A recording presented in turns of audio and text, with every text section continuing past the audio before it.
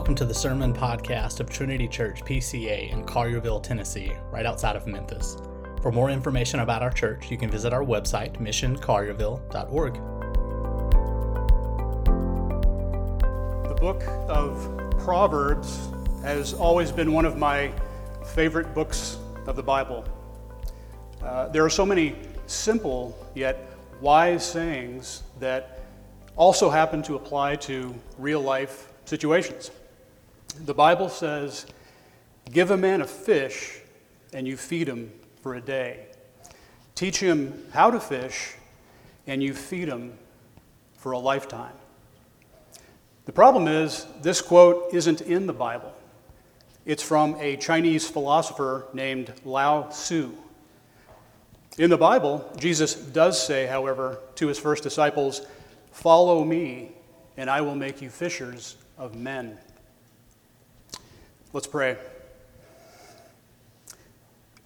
Heavenly Father, we are so grateful and thankful that you have allowed us to gather together today for fellowship, community, and most importantly, to hear your word. May your Spirit permeate this room. Amen. So our text this morning, it's in your bulletin. It's from the Gospel of Mark, chapter 6, verses 30 to 44. Please stand with me for the reading of God's word.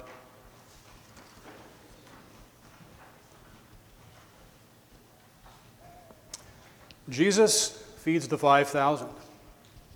The apostles returned to Jesus and told him all that they had done and taught.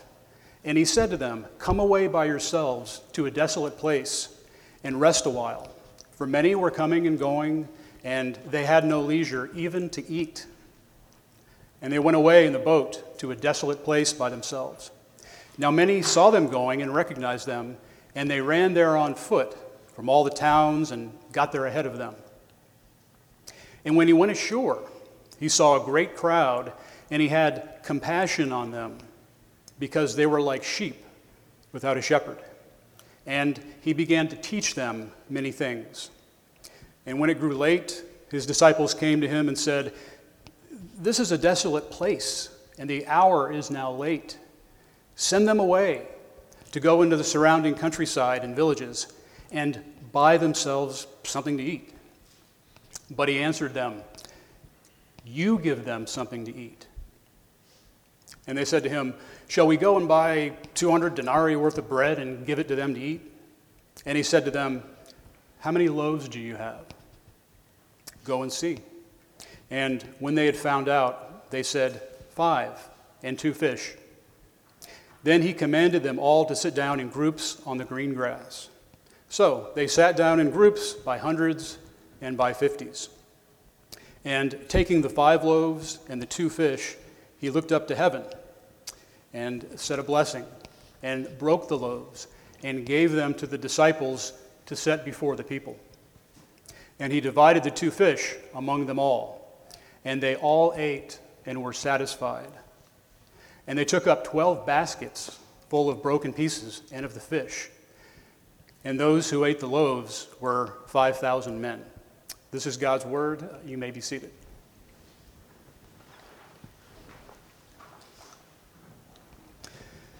Jesus feeds the 5,000. So this is the only miracle, apart from the resurrection, that is found in all 4 Gospels. Matthew, Mark, Luke, John, they all talk about it. Now, the setting of today's passage is this.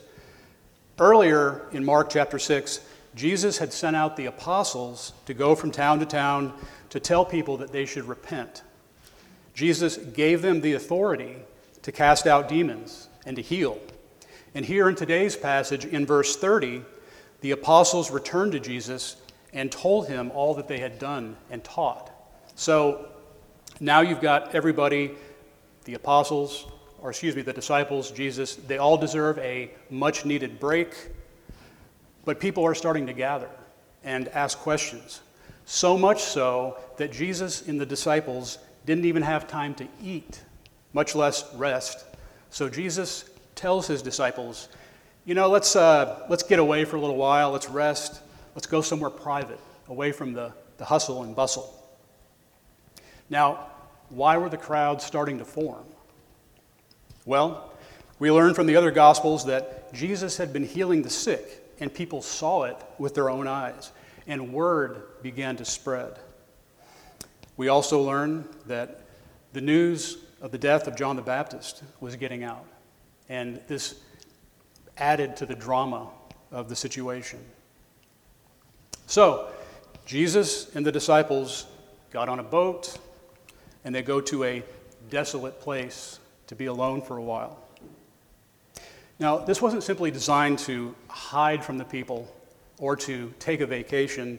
In fact, usually when the Bible talks about Jesus withdrawing from the scene, it's to spend time in prayer with his Father. Whenever he goes away with his disciples, it might be to recharge, but it's also to continue to teach them about the kingdom of God. There's another example of this in Mark chapter 4. So Jesus and the disciples, they got on a boat and they went to a desolate place to be alone. At this moment, the disciples are probably literally praising the Lord for this boat. It is their means of escape. But then verse 33 says, "Now many saw them going," on the boat that is, "and recognized them. And they ran there on foot from all the towns and got there ahead of them." But that's okay, because the disciples were safely on their little boat, and there was water between them and this crazy crowd. But then the boat went ashore, right where the crowd was, and everything was about to change. Well, why was everything about to change? Verse 34 tells us, "When Jesus went ashore, he saw a great crowd, and he had compassion on them because they were like sheep without a shepherd. And he began to teach them many things." Jesus has compassion for his sheep. Matthew 9:36 is another example. "When he saw the crowds, he had compassion for them because they were harassed and helpless, like sheep without a shepherd." Here's something you could do. Walk into any third grade Sunday school class and say, "Hey guys, what's the shortest verse in the whole Bible?" And in unison, all their little hands will bolt up and they will say, "Jesus wept." And they would be correct. That's John 11:35. Jesus wept. In that story, a woman that Jesus knew named Mary ran up to him and said, "My brother Lazarus has died." The Bible says, when Jesus saw her weeping, and the Jews who had come with her also weeping, he was deeply moved in his spirit and greatly troubled. And he said, "Where have you laid him?" And they said to him, "Lord, come and see." Jesus wept. Compassion. When Jesus arrived at the tomb where Lazarus had been laid, John 11:38 says that Jesus was deeply moved again.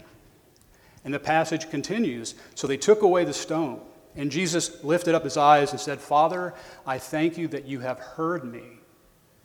I knew that you always hear me, but I said this on account of the people standing around, that they may believe that you sent me.'" And Jesus goes on to raise Lazarus from the dead. Now, back to today's passage. The disciples are in much need of rest and recuperation. Well, Jesus is in much need of rest and recuperation. But he gets off the boat because he has compassion for his sheep. The Gospel of Luke says that he welcomed them and spoke to them of the kingdom of God. Jesus had compassion on the sheep, not because they were hungry, but because they had no shepherd. One of the great things about the Bible is its continuity. It's one long story beginning in the Old Testament with Genesis and ending in the New Testament with the book of Revelation. It is the story of God redeeming his people. And throughout the Old and New Testament, God uses the analogy of shepherds and sheep to convey those he has appointed to look after the people. The problem is that time and time again, the shepherds do not do a good job in caring for the sheep. And God takes this very seriously. And this is exactly what happens in the Old Testament book of Ezekiel, when God says, "Ah, shepherds of Israel, who have been feeding yourselves, should not shepherds feed the sheep? You eat the fat, you clothe yourselves with the wool, you slaughter the fat ones, but you do not feed the sheep." And God goes on to say, "No longer shall the shepherds feed themselves. I will rescue my sheep from their mouths, that they may not be food for them. Behold, I myself will search for my sheep, and I will seek them out." And then God says this, "I will set up over them one shepherd, my servant David, and he shall feed them. He shall feed them and be their shepherd, and I, the Lord, will be their God. And my servant David shall be prince among them. I am the Lord, I have spoken." So here's where you might say, well, I know the story of David, and he was a rotten shepherd too. And you would be right. But through the line of David would come Jesus. And through Jesus, God's promise would be fulfilled.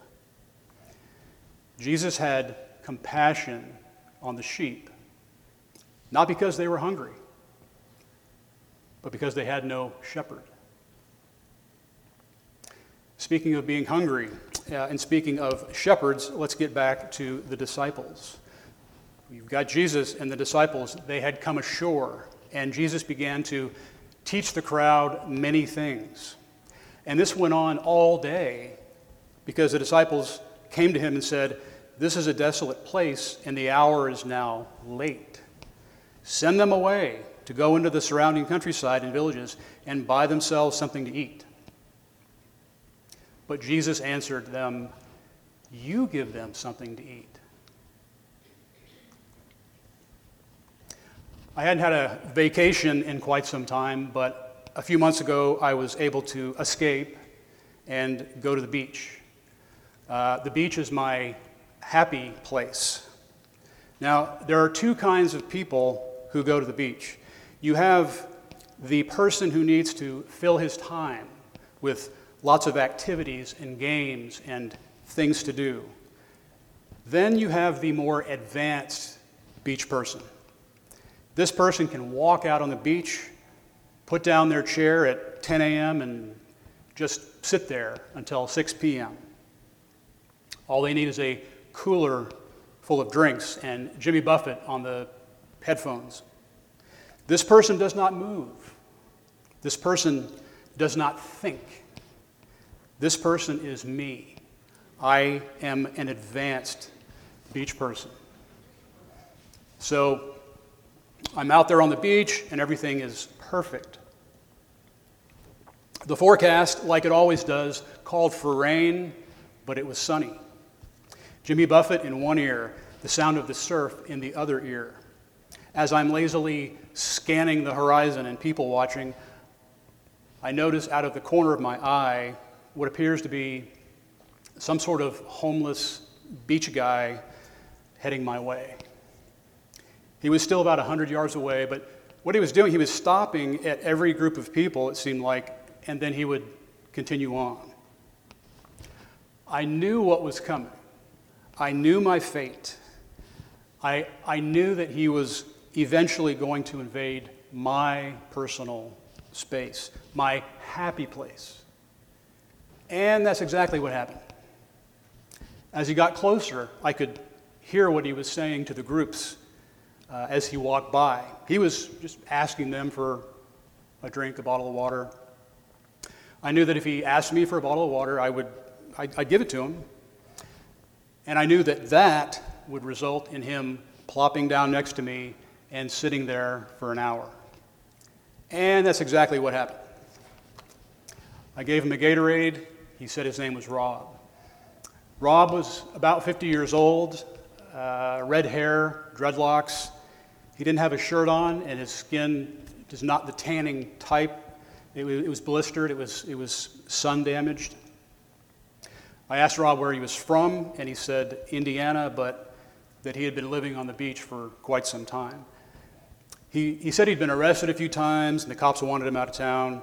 Anyway, we kept talking, and at some point I was able to kind of squeeze in there that I work for a church, and then he said, well, that he's a Christian too, so we kind of had that connection there. I asked him, I said, have you been to any churches in this area? And he said, I don't need any handouts. And I said, no, not for handouts, but for fellowship and for community. And then I said something like, we all need friends and help sometimes when we get in a jam, which felt kind of corny, but is it not true? So Rob said, well, I went to this church once down the street, but I didn't like it.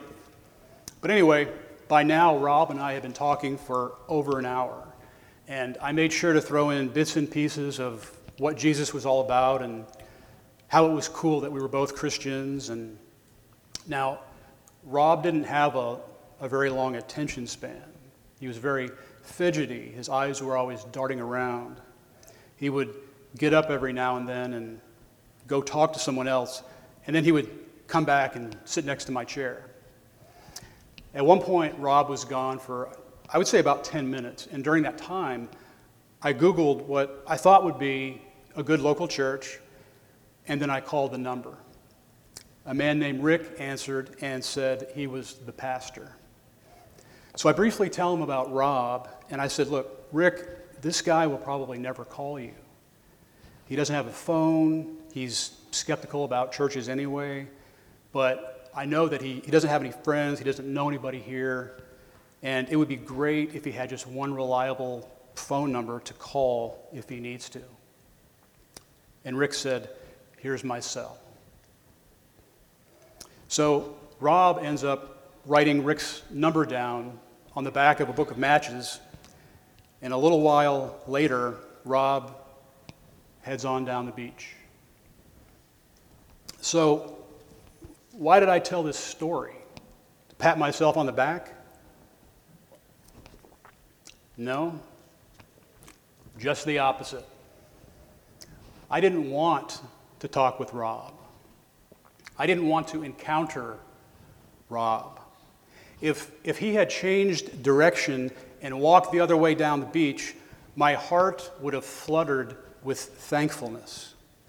If he had come to my church, if he had come to my Bible study, if I had met him at the Union Rescue Mission, I'd have welcomed him with open arms. But not in my happy place. I had earned this mini vacation. I needed to rest, to recoup, to relax. So then why did I talk with Rob? Because Jesus said, you give them something to eat. But what do we often do? We act just like the disciples did in today's passage. When Jesus said, you give them something to eat, what was their response? They said, shall we go and buy 200 denarii worth of bread and give it to them to eat? Well, I don't think that's what Jesus meant, and I don't think Jesus had a year's worth of salary in his pocket. I think he was speaking of a different kind of bread. The terms apostle and disciple are sometimes used interchangeably, but they do in fact have different meanings. An apostle describes someone who is sent out on a mission or a task. Disciple means learner or student. If you remember back at the beginning of this passage in verse 30, the apostles returned to Jesus and told him all that they had done and taught. And so you have to think that when they were talking with Jesus about what they had accomplished, that there had to be this just mixture of excitement and awe about what had happened, tales of their journey, happy tears and fist bumps all the way around. And maybe, even just a hint of arrogance. The celebration ended very quickly when they saw the 5,000 heading their way. Rob was moving down the beach in their direction and was about to disrupt their happy place. Lord, why are you bringing the boat ashore? Because Jesus saw many sheep without a shepherd. Isn't it ironic that the apostles had just themselves returned from feeding the sheep, and now they want to send these sheep away? How fitting it is that in the rest of our passage they are referred to as disciples, as students who still have a lot to learn and who still need to be fed, just like the 5,000 and just like all of us. Jesus takes 2 loaves of bread and 5 fish and feeds 5,000 people, or more like 10 or 20,000 if you count women and children. And verse 42 says, "And they all ate and were satisfied." It was a miracle. The sheep were hungry, and the shepherd fed them.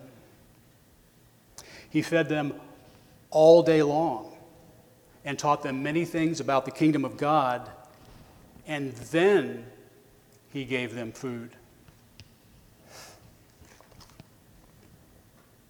I started this sermon with Chinese philosopher Lao Tzu's famous quote, "Give a man a fish and you feed him for a day. Teach him how to fish and you feed him for a lifetime." It's actually a great quote. I wish I had thought of it. But it's not without its limitations. You must keep fishing or you die. You have to be young enough and strong enough to fish or you die. You have to have fishing equipment and bait or you die. And what if the fish run out?